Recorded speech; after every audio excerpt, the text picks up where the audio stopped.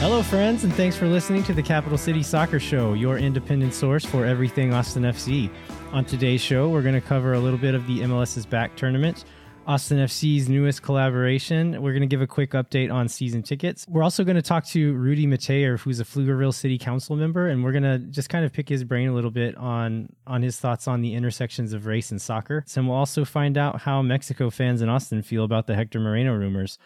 My name is Landon Cottom, and I'm joined, as always, by Mr. Jeremiah Bentley. Hey there, everybody. This is Jeremiah Bentley. Landon, I know we talk Austin FC a lot, but can I have a couple minutes to talk about Liverpool? You can have 2 minutes. Two minutes exactly. Kidding aside, I'm very happy to see that they won the league. So talk all you want. Thanks. No, I think it's just as somebody who's been a fan for, basically my whole time. I've been a real hardcore soccer watcher for a dozen years or so. I've been a huge Liverpool fan. And so for them to have the opportunity to finally, for the first time in 30 years, win the Premier League, like the last time they won it, it wasn't even called the Premier League. Yeah, I meant to look up what it was before, and I don't know. I think it was maybe just the first division or something, but I think the Premiership is what it was called. Is that right? The Premiership? Yeah. There you go. So, but it's been quite a long, ride, and they looked really good on Thursday, and then they had a chance to pick up the victory because of City losing to Chelsea on Friday. And then I know we both had the chance to watch it. So how about Christian Pulisic too? Yeah, man, he's been very, very good since the comeback. So that's been very exciting to watch. Yeah, I read this one. I think it was Chelsea's second goal. Or was it their first or second goal that he scored? I think he scored the first one and then almost scored a second one, and it got kept out by the keeper, and then which led to the handball, which then led to that second goal. Yeah, it was. My wife was like, "What is going on in the back room?" Because they had so many chances to blow that wide open, and they had stuff off the woodwork, and then the handball, and it was crazy. But yeah, the goal Pulisic scored, he was just ran past everybody. He was just the fastest person on the field and had a real clinical finish. It was great to see. Yeah, and the game we're recording on Sunday. They played this morning against Leicester, and he looked didn't score and didn't get an assist or anything, but again looked really, really good. And I just don't see a way Lampard can keep him as a regular, not necessarily starting every game, but as a regular starter and playing any chance that he can get him on the field. But I saw a tweet the other day talking about how there are still Americans who underrate Christian Pulisic. And I think I've been guilty of that in the past, but I think it's one of those things where, like, if you casually watch a team, then you notice when someone does something really great, but whenever they're just like looking average or just like their off-ball work, you're not paying as much attention to that because you don't care about it. But with these American players, like, I'm paying super close attention to them. And so not only do I notice when they do things good, but I notice when they mess up too. And the truth is, like, all players mess up on little things here and there. And so it's just been really cool to, like, have Pulisic just make it blindingly obvious that he is a player who deserves to be playing at one of these top tier clubs in the world. So that's been a lot of fun to watch. Also, Gio Reyna has gotten a lot of playing time over the last couple of weeks, and he hasn't done anything as hasn't influenced the game as much as Pulisic has in these last couple of games, but he's a 17-year-old kid playing in like a central attacking midfield role. If you look at the diagram, he's showing as kind of a winger, but he's really playing in kind of those channels, like those inside channels off of the striker, and those wing backs are the ones pushing up higher and playing in those wide channels. So it's a lot of responsibility and a lot of trust in a kid that young to put him in that position. And he's shown that he belongs. So still some improvement to be made, but watching those two has been a lot of fun. Not to mention Weston McKennie and some of the other Americans that have looked pretty good too. But going back to Liverpool for a second, since it's kind of been just like obvious that they were going to win for so long, did that take anything away from it, or was it still really exciting for it to finally happen? So we talked about this a little bit, even on the day leading up to, like, James Vincent, who's the biggest Liverpool fan I know, and I were having this debate, and because he wanted to win it on the field, and I'm like, it's been so long, it's just like, let's just win it, right? And have it was, so it was exciting. And it was a relief. And actually, it was like I enjoyed it more than I thought I might, considering that they weren't even they weren't even playing. And then Friday morning get to go through going through Twitter and watching every single video for the player celebrations to the another thing that I really, really am inspired by is sort of how Jurgen Klopp has embraced the fans in the city. And that's my dream for Austin, right? Is that there'll be this love affair between the supporters and the coach, Josh Wolf and sort of the green wall or whatever we're going to be, in a way that is really powerful. And I could kind of see myself as an Austin FC fan, hoping that we would develop that same kind of relationship too, which makes it even better. Yeah. I mean, Wolf isn't the character that that Klopp is by any means, but that relationship can develop in a lot of different ways. So yeah, I think that is those are fun little things to look forward to for sure. Yeah, and I saw the players were trying to get him drunk enough to get a couple days off too. That was there. I read that on Twitter because the man does enjoy his beer, as all Germans should. Like the man enjoys a pint. So let's move back into some not necessarily Austin FC, but Austin FC adjacent news. So the MLS is back tournament starts. Is that next weekend on July 8th? It's on July 8th. So it's 2 weeks from now. But the first MLS teams are starting to arrive in Orlando into the bubble, is what I've been seeing it be called in news outlets and stuff like that. So players are arriving to the bubble. It's exciting to see that to start happening. But there's been some really concerning news coming out of Florida as well. Just Florida in general is one of the worst places in the country right now and worst places in the world right now regarding coronavirus. And so that is not...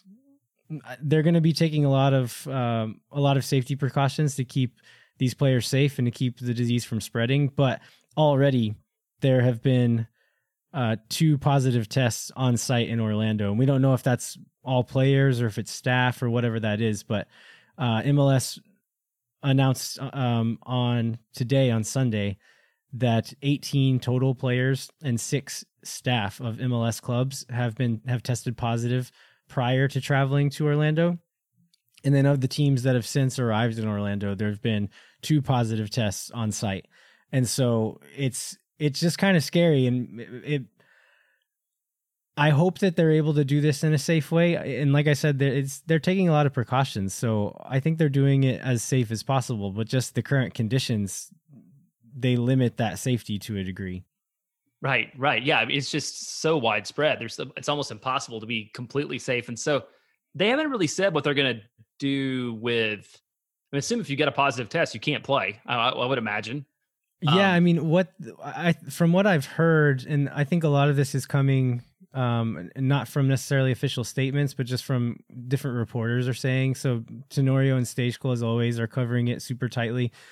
I think they essentially just go into quarantine. And I mean, all players would have to be tested and things like that, but they would just be watched really closely. And I don't think it would necessarily knock the team out of the competition. Just one positive test, I don't think necessarily would, as long as they go through testing and all of the other players come back with negative tests, then I imagine they would let that team go on. But if it gets to where there's 3 or 4 players test positive, that might be a thing where they would have to start pulling teams out of it and or maybe delaying it, or I'm not sure exactly what would happen. But yeah, you're right that the league hasn't said exactly what that's going to look like. Yeah, I guess you could have a situation like the Orlando Pride in the NWSL tournament, right? Where they had, I think it was maybe a half dozen positive tests and they had to pull out and make that 9-team tournament an 8-team tournament. So, if it gets to that point, I guess you can see something, you could see something like that. I think that's the same. I think maybe there's a golf has started. I think the PGA started, and I think it's the way they're doing it is if players test, they just can't play in the tournament that week. They have to quarantine, but they just carry on without them, which I guess is all you can do at this point in time. Yeah. So from a soccer perspective, how are you feeling about this tournament? Are you excited for it? Yeah, I'm excited for it. I did watch one of the NWSL matches on Saturday, which made me miss, American soccer, and they did a really good job of presentation. And I mean, the game was actually pretty exciting. So that was North Carolina, and Portland is who played on Saturday. And okay. they looked Yeah, it was like back and forth action. It was a lot better than like that Liverpool Everton first time back kind of game. So I think that was super dreadful. But yeah, I mean, I think soccer wise, I mean, it's been hard to find a lot about predictions about how the matches are going to go, but I'm looking forward to it. And to have basically, nonstop soccer more or less all day.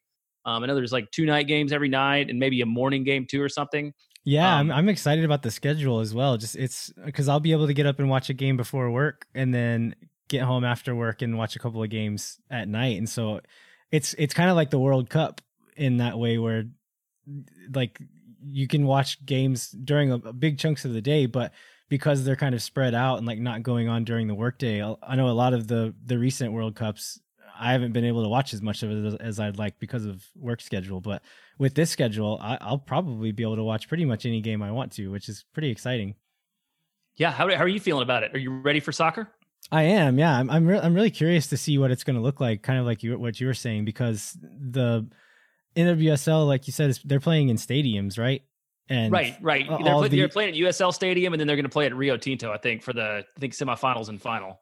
So that's going to be like the look kind of like what we're seeing in the European leagues. The MLS tournament is happening at this huge soccer complex, which I'm not even sure if these fields have stands around them. So they're like, some of the fields may, some of them may not, but it's not going to be a big stadium. It's kind of like a training pitch or like a youth soccer pitch where there's maybe just some bleachers on the side. So that will make it look way different. I think it gives some opportunities to do some interesting things, but with how quickly this has been thrown together and how little information we have, it's hard to tell what it's going to look like. But from just a sports perspective, I'm extremely excited. And I was really excited for the original start of the league to start up, because this was the last season without Austin FC. And so I was just learning as much as I could about the league and setting up fantasy teams and reading up on all these teams and doing all this research.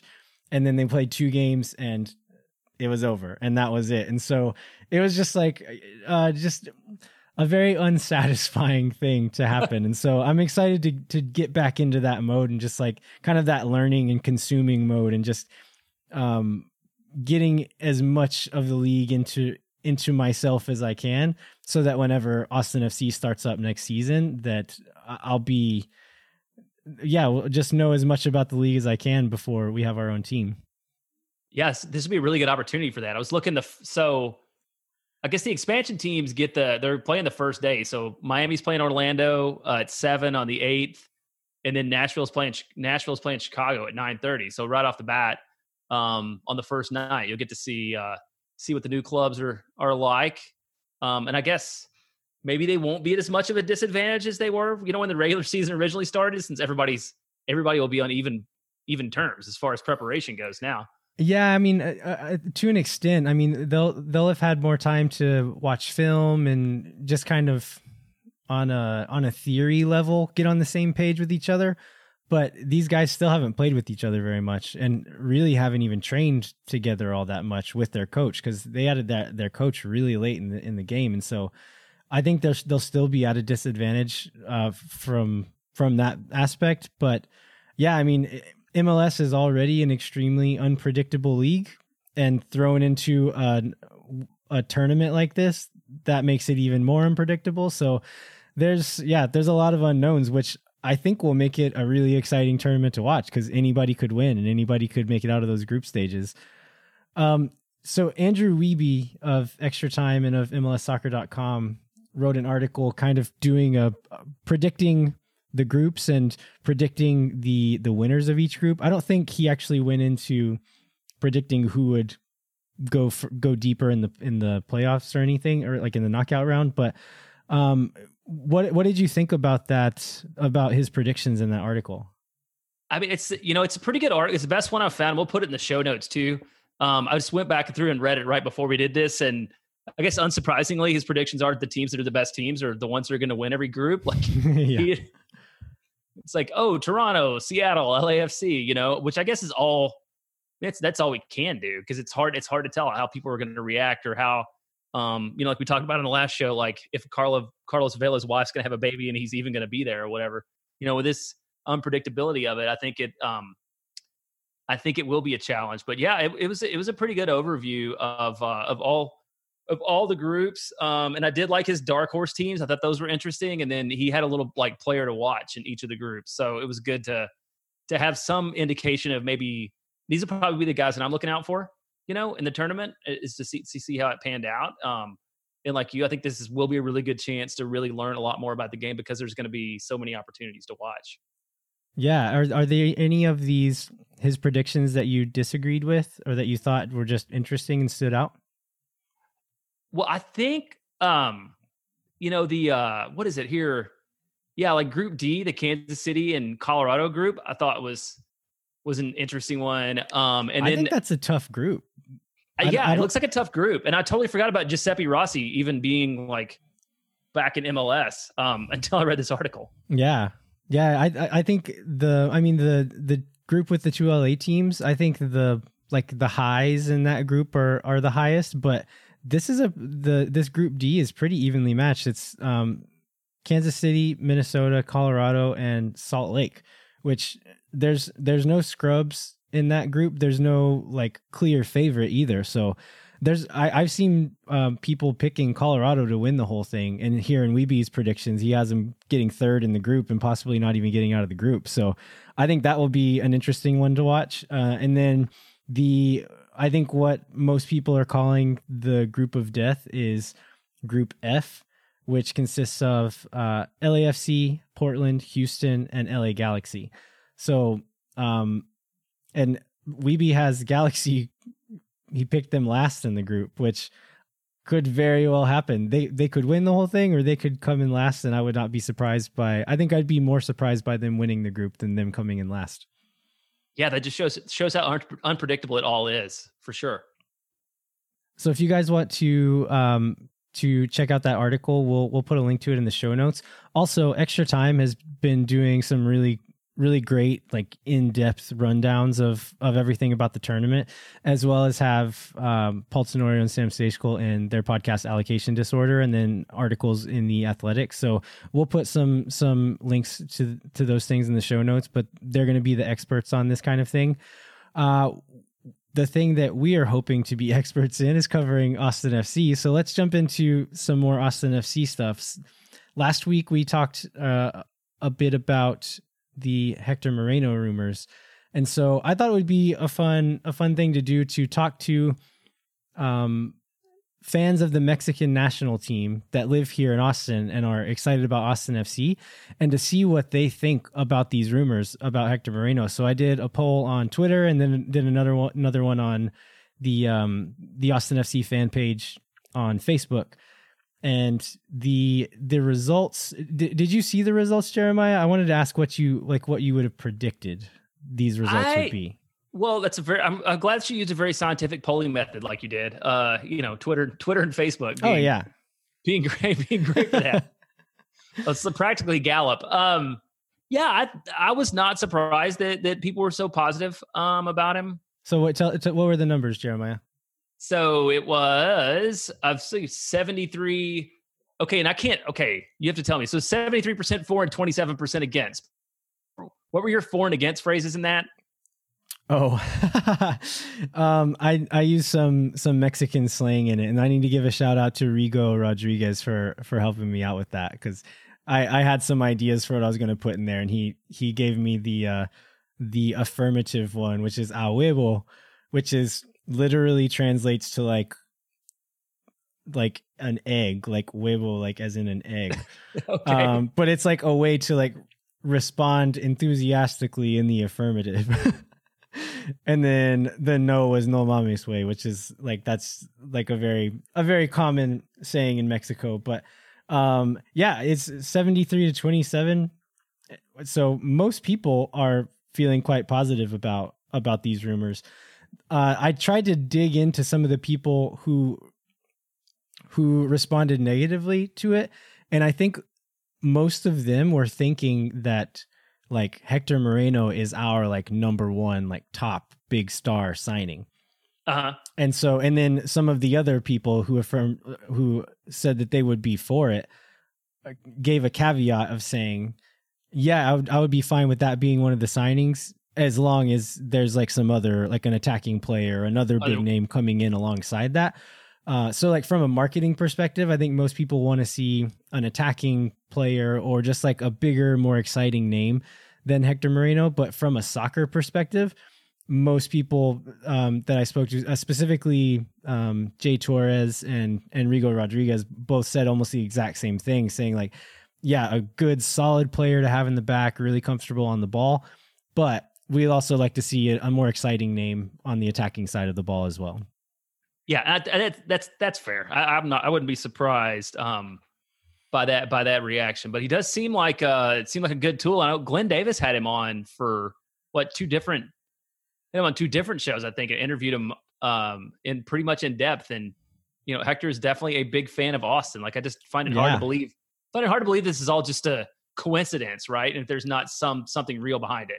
Yeah, like I wouldn't be surprised if there was already very deep talks going on. I'm not sure exactly what those rules look like as far as like Austin being allowed to talk to him at this point. But he's not being shy about expressing his interest in coming to MLS and specifically to Austin. So yeah, we'll be following this closely, and as more develops, we'll have some more information on that and try to talk to some more informed people about it as well. So let's jump into some other Austin FC news. Something that I was super excited about is this Black Pumas collaboration. So Black Pumas, if you guys don't know, is a kind of like a neo R&B soul funk band made up of Eric Burton is the singer, and then Adrian Quesada is a name that a lot of people will know as from Grupo Fantasma and Brownout, and he's a producer of a lot of different bands as well. So Austin FC Black Pumas released a co-branded t-shirt with Austin FC, and so it's like the Black Pumas logo, but it says Austin FC instead of Black Pumas on it. So what did you think about that, Jeremiah? I thought that was really cool. And then what was the number on it? I think was 31, which is a Black Pumas 33. 33. Sorry. Yeah, it's a reference to a Black Pumas song, which I had to look up. I didn't quite catch that, but it's apparently just a reference to a Black Pumas song. But that was cool. I mean, and it's a great connection for the club to make, because I feel like they're the band right now, right? Like they just kind of came out of nowhere and definitely the biggest Austin band right now, I think. I mean, they were nominated for a Grammy last time around, and been on whatever, like before the pandemic stuff happened, we're on like the Tonight Show and all these late night shows. And then since then have done like these Zoom recording calls where they've called in and played on different shows as well. So they're a big national act, but probably the biggest name in Austin right now as far as music goes. What do you think about the kind of this marketing direction for the club? Well, so we've heard, all along this, they want to be the club for all of Austin, right? And north and east and south and west and all different types of interest in music, and not just on game day. But I feel like this is like one of the first things that we've seen or heard that really drives that home. It's really like a connection to the community, and not just about soccer, but about sort of Austin and who we are and what we stand for. So I think that's a really cool thing. And I expect there's probably going to be more of that coming too. Yeah. Back in the day, like in the earlier days of Austin FC, I thought about this kind of stuff a lot, and like these kind of collaboration things that you would see other teams, like other MLS teams doing with local establishments or local artists. And I was like, I really hope they're able to do stuff like this in Austin. And looking at the front office staff we had at the time, it was hard to see how that was going to happen. It was short-sighted of me, because I think Andy Loughnane does a great job at his job, but his job is not doing this kind of stuff. Like it was never going to be that. And he's kind of, again, I think Andy's great. I like him. I think he's great as a job, but he's a business guy. Right. This isn't the kind of stuff he was going to do. And so trying to visualize those front office staff members putting together this kind of thing it just made it difficult for me to see how that kind of stuff was going to happen. But like I said, it was short-sighted of me. It was just the people who were going to make those things happen hadn't been added yet. And so James Ruth coming into the club as the marketing person, those people who are going to be making these cool things happen are there now. And I think this is just kind of the first thing we're going to see. But I think there's going to be a lot of other cool stuff to come in the future as well. Yeah, I think they really have. James seems to have spent his time really digging into the city and kind of figuring out, what the vibe is like. It really seems to have picked up on it with stuff like this. So did you get your ticket? Did you get a ticket email last week? I did. Yeah. And so So I had a supporter's deposit. I ended up switching it to general because I have 2 kids, and I just felt like they probably were not going to be able to stand the whole time. How about you? I already had general, and I think I'm going to leave it with general. And we'll talk a little bit more about this in a bit. But the Taylor Twellman's tweet, where apparently he was in town and got a tour of the stadium and tweeted videos of it. But I think I'm going to stick with the general seats. I would like to go down into the supporter section every once in a while, but I know enough people that are going to be in that section that there will be extra tickets floating around whenever I want to go down there. But yeah, I think I'm going to stick with the general ones. And so let's go.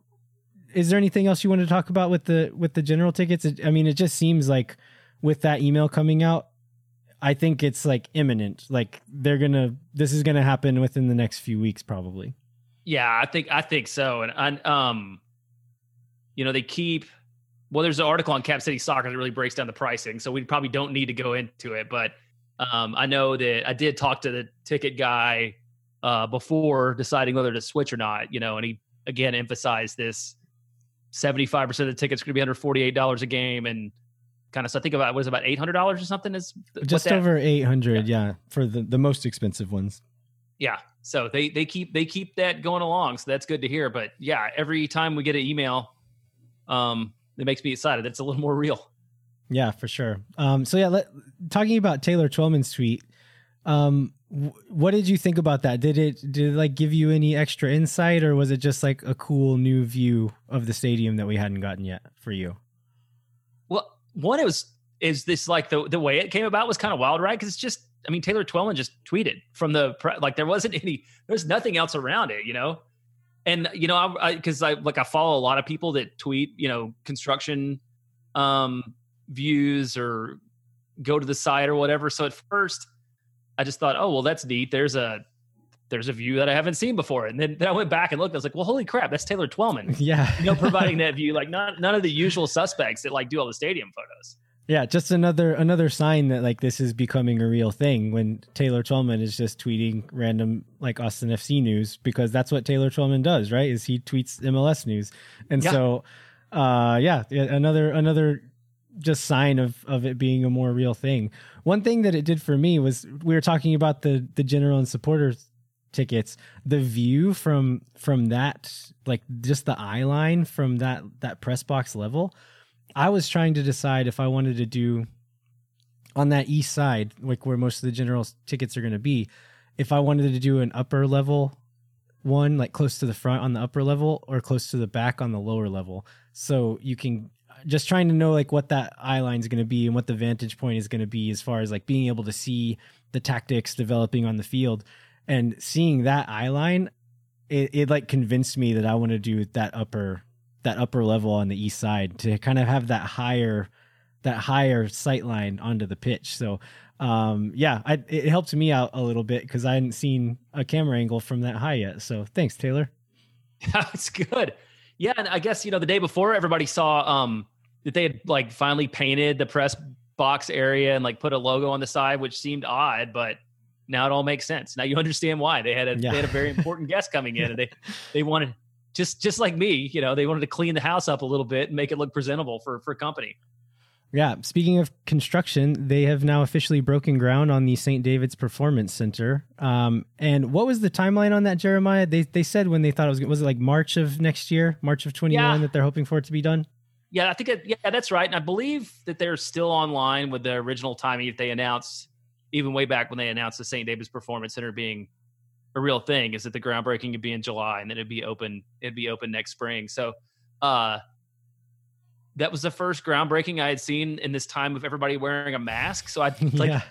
like I don't know who those people in the picture were, like, because you can only see them from like their eye line up, but I think maybe Josh Wolf was one of them. He's fairly recognizable. I thought the exact same thing. It was just like, and they were all standing really far apart from each other. And so to like fit them all in, the camera angle had to be pretty far back.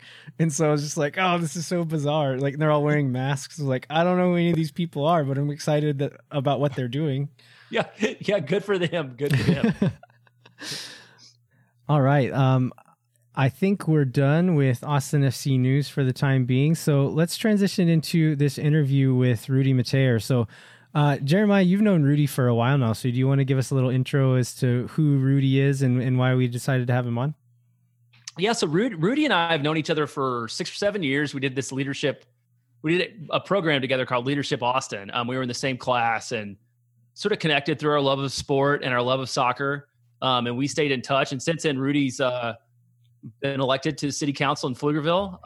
And he's on a lot of boards around town and stuff. But most importantly, he grew up playing soccer.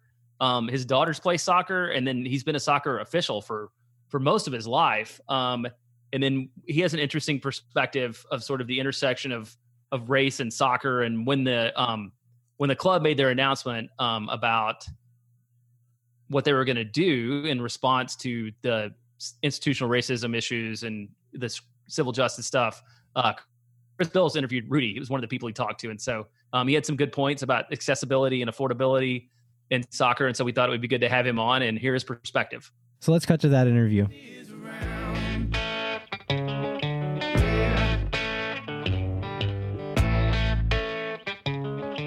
All right, we're happy to be joined on the show today by Rudy Metayer, who's a Pflugerville City Council member, a friend of Bentley, but most importantly for this show, he's a longtime supporter of Austin FC and heavily involved in area youth soccer. So thanks for joining us today, Rudy. Oh, no, thanks for having me. I'm pretty excited about this. Okay, you've got to answer one question before we start, Jeremiah. How did you get the idea, you and Landon, regarding doing this show? This is pretty awesome. That's a very good question. I think that it's just like there was an open call for people to do a show, and different people showed up, and eventually people like dropped away. But Landon and I loved hearing ourselves talk, and so we kept doing it. I think that's how it evolved. What's your opinion of our love story, Landon? Yeah, I think we were the people who showed up on a regular basis there for a while, and then kind of took it over and made it our own, and have just kept doing it. Oh, wow. So perseverance. Yeah. There you go. And that's the secret to podcasting success. Yeah. Take that as a lesson, kids. Well, that's been a lesson for you too, right? Like in your professional life, if you keep showing up at something, people put you in charge of things, right? I mean, isn't that basically how you got on Pflugerville City Council? Yeah. I love how you put that. Yeah, voluntold, put into situations. That's what it is. I'll say this, and you and I have spoken that before. You said I had no inclination whatsoever to be in city council. I'm a practicing lawyer. I enjoy doing all the bar stuff I do, and I love the community service. I love soccer, obviously, so I enjoy being out in the fields doing that aspect. And honestly, I had a city manager, I had several city council members and city community leaders who came to me and said, "Hey, listen, we really think that you can make a big difference serving on the city council. You tend to be someone who looks at all sides of issues. You listen, and and you're willing to lead when necessary. And we're looking for someone like that. And I'll be honest, God works in mysterious ways, and I was blessed. And ever since I got elected, it's been a ride, and it's been it gets interesting at times for sure. But it's a wonderful experience. Definitely. Yeah, and for sure now with everything that's going on, it's extra super interesting in 2020 and kind of the times we're in. One of the reasons we wanted to have you on is, with everything that was going on in the community around policing and racial justice issues and things, Austin FC came out with a statement that's a couple weeks old now about their commitment to the community. But then, they did the whole like brand statement, this stuff is bad and we need to change. But they They also talked about some action steps they were going to take. And I know you had Chris Bills from the Statesman had a chance to interview you, and we read some of those notes and thought like your perspective on how Austin FC could fit in the community and what they were doing, and maybe how they could do a little more were really interesting. That's why we wanted to have you on. So can you expand on what we talked about then and what you shared with Chris? Yeah, and I've got to say, Chris did an excellent job reporting. I mean, he's doing a really good job covering the team in general. I think that what he was looking at, and the ideas that he looked at, he looked at it from a lens truly of not just sports, but equality and equity. And he was trying to see further what Austin FC can do on certain aspects and things. Let's be honest, sports operates a very unique perspective and sphere of our society. It really is one of the great, commonalities that bring people together. I mean, that's the coolest thing about sports. And all sincerity, one of the awesome things about having Austin FC here. And with that ability to be able to bring people together and bridge gaps that normally people wouldn't even cross, Austin FC has a really unique opportunity to help go ahead and support some of the local folks, teams, organizations, kids, I'm just being blunt with you, that haven't had access or the ability to play soccer, because in a lot of ways, unfortunately, Jeremiah, soccer has become a middle to upper middle class sport. And there's a lot of families who can't just afford, let's be honest, just the base tuition of $3,000 a year, not even including the kit, not including travel expenses, not including tournaments and everything else that usually can get you up to easily, $5,000-$6,000 a year for their kid to play soccer at a high level. And because of that, I feel like at times we're losing a lot of kids who would excel and do well in the sport, but because of their socioeconomic means, they just don't have the opportunity to go ahead and play and develop at a high level. So what role do you see the club being able to play in that? What kind of ideas do you have for how they can help sort of achieve equity in youth sports in the community? From what I've seen, and again, we talked about, you show up and after that you end up being in a position of power. I was vice president and then president as well as the Texan Soccer Club. And I saw firsthand how hard it is to run a soccer club and truly be there to make sure that these young men, boys and girls have an opportunity to play the sport at a high level. And then one of the hardest things I saw flat out talking to you about is that when it comes to cost, when you're looking at cost and running a club, the two biggest things that are barriers are not just the tuition that or the finances that go to paying for coaches, but also just taking care of field maintenance. Between those two, you're eating up close to 75% of your budget. You just are, if not more, between those two right there as well. What's awesome about having an MLS club and a club with the recognition that people involved like Austin FC is that they can either directly help clubs either through tuition grants and working from there as well. Because, let's be honest, a lot of these clubs, a lot of these teams, a lot of these players, the future of Austin FC, they want to aspire and get to that club. So they're going to end up being places that kids may be playing at a portion of their career, but really they're going to want to play for, the highest level and some of the best clubs, the best areas in the league and in the community in the region. They're going to want to go to Austin FC. So they can look at that, looking at seed grants to some of these clubs and see what they can do to help offset costs, particularly when it comes to field maintenance and field operation. Additionally speaking, Austin FC has a unique opportunity to actually allow for players who just flat out could not afford to play the sport and have them play at their level through scholarships and grants. And because of what the MLS is doing now, and this is why everything that happens here has a domino effect, everything else down the below, because they're actually rewarding people who are actually being drafted, who actually are funneled through your programs, which is, which also your youth programs, and then ultimately have the ability to be drafted by the MLS or, club payments, et cetera, from there. That makes a huge incentive and a huge difference for some of these clubs to be able to develop these kids at a young age and then get them and have them matriculate through and then get rewarded at the end at the MLS level. So, Rudy, did you play soccer growing up or did you come to it later on in life? Yeah, so great question. So my parents are Haitian immigrants and first generation. So we're Haitian, we're French. So that's, we're talking about football, you're talking about soccer.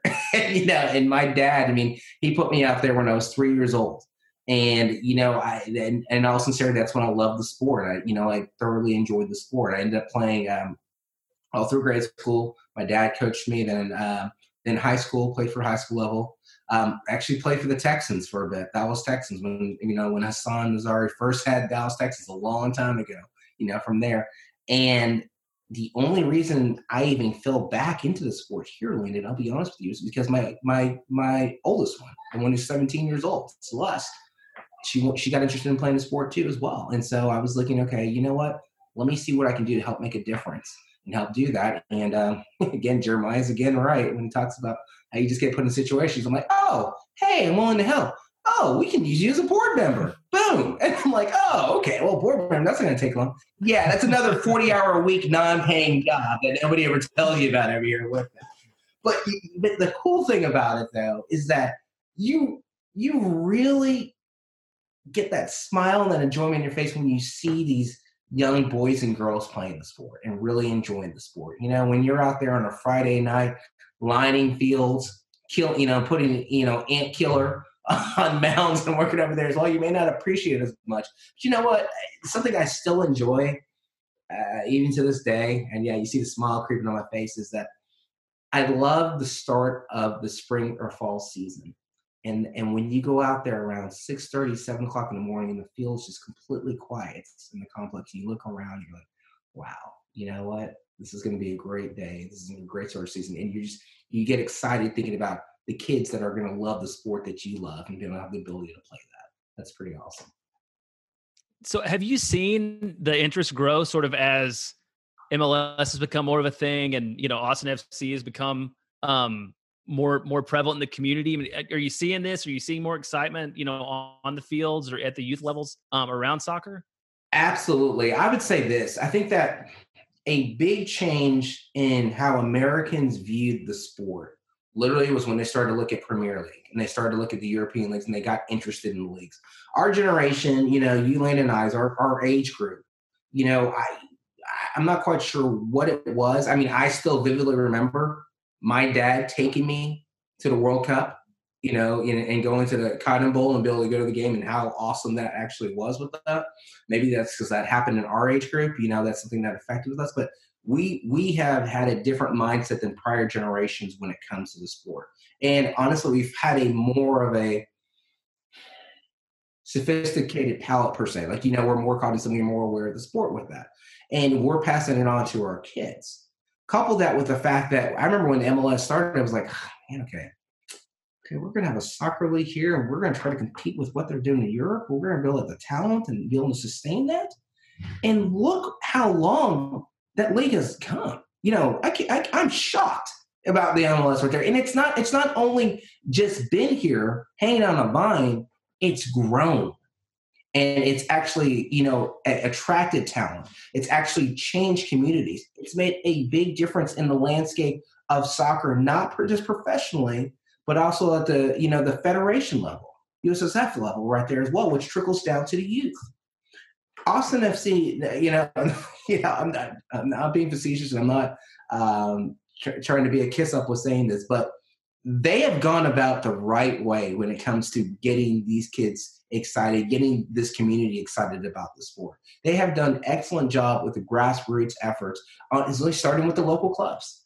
One of the things that I really enjoyed when I got involved early on, trying to help recruit the team to Austin, was that I knew for a fact that I had a lot of families who have kids who were really excited and love the sport. And they would jump at the bit anytime an opportunity to go ahead and see a professional match whatsoever. So I knew the groundswell was here. And what Austin FC has done a really good job of is actually navigating and get into those folks, getting involved with those clubs, getting involved in these communities, and then just spreading the message and excitement and, at a level that, it's going to be a fever pitch when they open up next year. In fact, what I would say is that I think the MLS will benefit more from Austin FC than Austin FC does from the MLS. Mark my words. It's going to make a big difference in the landscape in the MLS having this club here in the region. That's beautiful. I'm sure that the club will love to hear it. So, and I remember, so early on, I mean, way back when, it was like a vision, we both ended up shooting a video over at the Elizabeth Christian PR office, right? I think at the same time Yeah. about, about this whole movement to bring it. How did you get involved? How did you get involved with that? Did some random person like call you up and ask you to come shoot a video, contribute your name or whatever? Like, what was the origin of your involvement with the whole movement? So I think the random person for the video may have been a person with a beard and glasses on who may or may not be on the podcast right now, regarding that.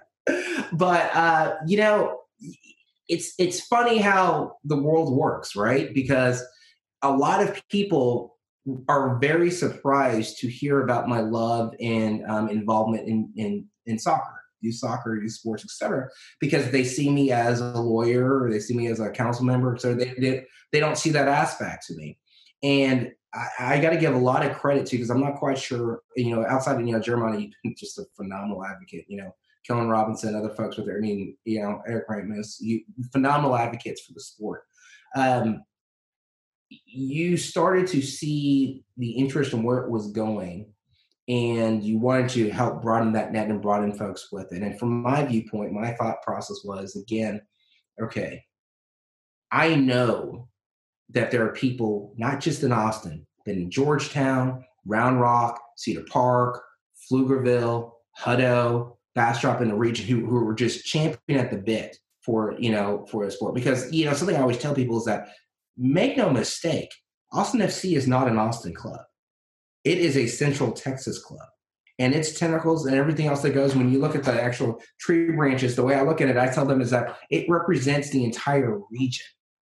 And what was really cool about getting involved, so early on with this thing is that you were helped to able to articulate that to folks and talk to people who were in the decision-making process, saying, hey, listen, you may not see the vision, you may not see where this is going right now, but I guarantee you that if you bring this club here, if you go ahead and follow and try to get this here for them, that it's going to benefit everybody in the region and bring people together in ways that, hey, ride or die, Texas Longhorns, hook 'em, and that's my university. I say all my debt and all my education comes from UT. But, having a professional sports team like Austin FC is going to be a very different animal, and I think a very necessary animal to help bring people together who aren't Longhorns. This is something that the Aggies, the Red Raiders, the Bears, everybody else, Bobcats. Oh, there we go. Yeah, Landon's a Red Raider, so good. They can enjoy as well. And that's what's awesome, and that's what the spirit is about youth sports. Landon, when you asked about, if I'm playing my whole life, my dad taught me early on, I guess when you're trying to assimilate, when you're you're an immigrant, you're trying to assimilate to the country. And so, he taught me very early on about how sports really brings people together. And no matter who you are, where you live, your city sport team, that's your city sports team. Between that and all the top 40, 80 songs that I know, because, we listen to top 40 music all the time. That really taught me the power in how that brought to sports, in that cohesiveness, that ability to bring people together, from all different backgrounds. It really resonates. And when you have an international sport like soccer doing that, oh man, dude. Yeah. That's just absolutely phenomenal. So in your experience playing growing up and then also with your daughters playing now, you mentioned the money being one of the big issues with as the main barrier to kids playing the game. What are other barriers to this game that you see that that people of color are experiencing here in Austin and then anywhere else that you've had experience seeing that? I'd say that, and something that's changed, which is good, is that when I was a kid, I was one of the few black players. It was, you played football, you played basketball. And back then, you played baseball. We've seen the attrition of baseball. I think it's less than 8% of all baseball players are African American now. So that's shocking to say the least. So you've seen that, the attrition rate for baseball. But you played those sports. You never really looked at soccer as an opportunity. So you had your best athletes, and a lot of times you would just be like, that's okay. I'm gonna go ahead and go everything else with it as well. And it wasn't really encouraged, from there. And I think that what's interesting now, particularly given the way, concussions and other things that we are talking about in society, is that you're seeing your best athletes, you're seeing a different lens of the sport coming in from that. With that said, one of the things that's really hard is that if you're going to these low-income areas, and let's be blunt, you don't have a good facility, you don't have a place where you can actually kick the ball and the ball goes straight, as opposed to hitting, one of those ant mounds and one of those weeds or something else with different. Is that really going to be something that's going to excite you? Is that really something that's going to be, entice you to be a part of the sport? No, it's not. And so that's where, it makes a big difference when you have clubs or you have organizations who are invested in low income areas, with that. Now, I will never say that, being a person of color, or being, actually in fact allows for, or is conflated, with low incomeness. But we know that unfortunately in this country, and a lot of times you see those two go hand in hand, unfortunately. And if you have to decide if you're going to go ahead and pay rent or pay for food or pay for gas or have your kid play the sport, you're going to go with what you need to, those basic necessities. And it's really, really frustrating when, there are plenty of families that, through the years, helping to run clubs and work from that we have worked with tirelessly to try to help them be able to go ahead and overcome that barrier. But honestly, Lena, there are other families that we just weren't able to because of the cost. And it was frustrating to us because we're like, man, if you could just have your kid go out there, and if anything, okay, there are some parents who think that their kids are going to play in the World Cup. Okay. We'll put those parents aside. But so many lessons that you get from playing soccer, from playing the sport, from, overcoming adversity, teamwork, making sure that, you're only as strong as your weakest link, taking direction, showing leadership, all these things that come with the sport. And you're putting that barrier for folks to not be able to play with it. It's heartbreaking. And so, to have a club with the influence and ability and potential that Austin FC does to help break down a lot of those barriers, to help fortify and support a lot of these other clubs, which they've done an excellent job here. I will say that, for a fact, I personally witnessed that Austin FC is not here to replace the other clubs, but to support and buttress the clubs and allow for the kids who can play at the level, who can truly look at, possibly playing in the World Cup, playing at that national team level, have that venue and that opportunity to do so, have that through Austin FC. That's amazing. But those barriers that are in place that, particularly when it comes to our financial aspects and working from there, until we get those barriers erased and eradicated, we will not be able to go ahead and have the teams that we need and the players that we need to be significantly competing at an international level that the United States should be, in my opinion. So I have one more. I think it's a quick question for you because we talked about this as part of your background. So in addition to being a coach and a parent, you're a ref, and you got involved in officiating soccer when you were 8, I believe. And what was your reason for doing that? Yeah. Wow. Okay. So when I was 8 years old, and this is going to date us. So whoever's watching this podcast, this is going to date us completely. I wanted to buy the game Super Mario Brothers 2. I really wanted that game. That was like my favorite game. I was like, Dad, I see the commercials. Mom, can we get it? My parents told me, they're like, listen, we're not going to buy you that game. But you can go ahead and start refereeing soccer games and you can earn the money. And you can go ahead and do what you want and, buy video games and everything else with it. And back then, when you were refereeing these games, you were out there chalking the lines, getting out there really early in the morning from the Flagstaff. And, you'd be out there for half a day at least, refereeing these little kids. I'm 8 years old, so I'd be refereeing little kids, the 4-year-olds, 5-year-olds, and everything else from that as well. And, and that was back in the day when we had the black shirts, which is one of the reasons why whenever you see me, referee still, I wear the black shirts. That's my favorite shirt. It's like, okay, that's classic referee uniform right there as well. But I remember earning $327 at the end of the season and thinking I was completely rich. Like, oh, wow, et cetera, right there, and buying, Super Mario Brothers 2 and some other games and working from that. But I also really enjoyed just officiating. And, the older I've gotten, the more, became a nationally ranked referee and, working for things, at the, not only here in the state of Texas, but traveling, around and officiating around the country right there. It's a great way to stay in shape. And it's a great way to be a part of the sport. There are some referees who just take things personally. Who are like, oh my gosh, they're coming after me. So, things are said in the heat of battle, things happen, et cetera. And we all know the sport well enough that we know what's being cheap and what's not, and how to take advantage of working from there as well. And, and it's something I still enjoy to this day doing that. Now, here's the sad part. As the years keep going by, I see myself getting slower and slower, and I keep going, oh man, can I really keep up with that 18-year-old? Running around the pitch. If I'm doing men's league, under 30 or something like that. Oh man, I think I used to be able to run like that right here with that as well. But still, nonetheless, the sport is pretty awesome. And, refereeing, I would encourage anybody, to please, if you're really interested in the sport, contact myself, contact the local, South Texas Soccer Referees Association. It's a great way to be a part of the sport, great exercise, and in all sincerity, I think in a lot of ways to give back. Because remember, no matter what, everyone deserves a good referee. And the best referees are the ones you don't notice in the match.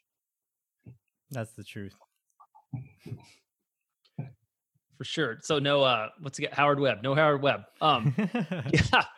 But yeah, it's good to hear about the career launch by a need for Nintendo games. Well, yeah, I really appreciate the time. Is there anything else you wanna tell us about before we go? I'd say keep doing what you're doing. I think it makes a big difference to help spread the knowledge, the ideas, and the excitement that's going on in the community with the club coming here. I would say that I'd be remiss, Councilman Metayer, without saying this. Listen, we're all excited and we can't wait for the launch of this club. But the only way that's going to happen is if we go ahead and we decide with personal responsibility with each other to adhere to the CDC guidelines. Meaning that, guys, ladies, I know you don't like wearing a mask. I don't think anyone ever wakes up early in the morning and says, oh, man, awesome. I'm about to go out here right there. Let me put a mask on and let me go, okay, with that as well. I don't think anyone says that. But I can tell you for a fact that literally our behaviors are affecting whether or not people will get sick and possibly die from this virus. And if we want the ability for people to actually be able to congregate, go to these sports events, have these large venues involved with us there on the pitch, near the pitch in the stadium's excitement. The only way it's going to happen is if we go ahead and adhere to these guidelines. So when we talk about masks, when we talk about social distancing, we're talking about washing your hands. We're not doing this to nag you guys. We're doing this because there's no reason for you to have to make a choice between the economy and the public health. We can do so together, but we've got to be smart about how we go about doing it. Very well said, sir. Yeah. Thank you. Thanks for coming on, Rudy. Oh man, no, thank you guys. This is awesome right there as well. So just let me know when I can swing it as a co-host at some time and get a cool microphone to ask questions. Just keep showing up, man. I love it.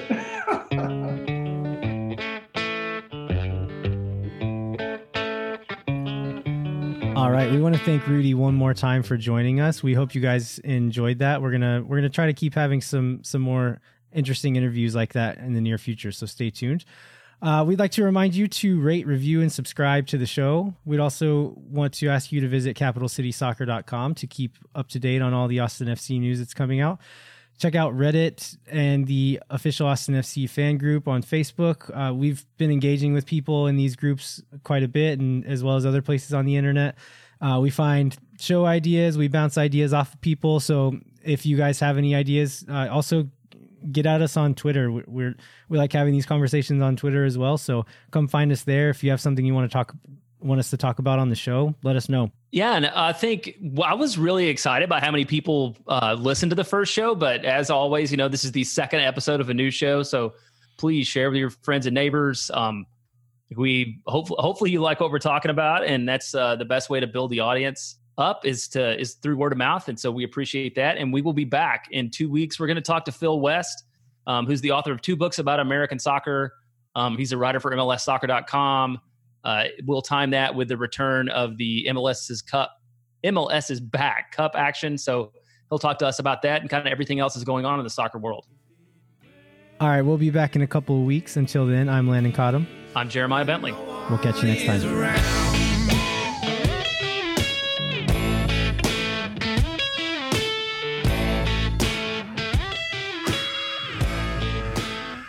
All right, cool. Which one of us is going to do the intro again? I think you should. Okay.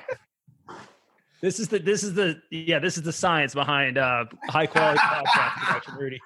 You know what? All I know is I eat the sausage. I don't really know what goes into the process. You're getting a factory tour right now.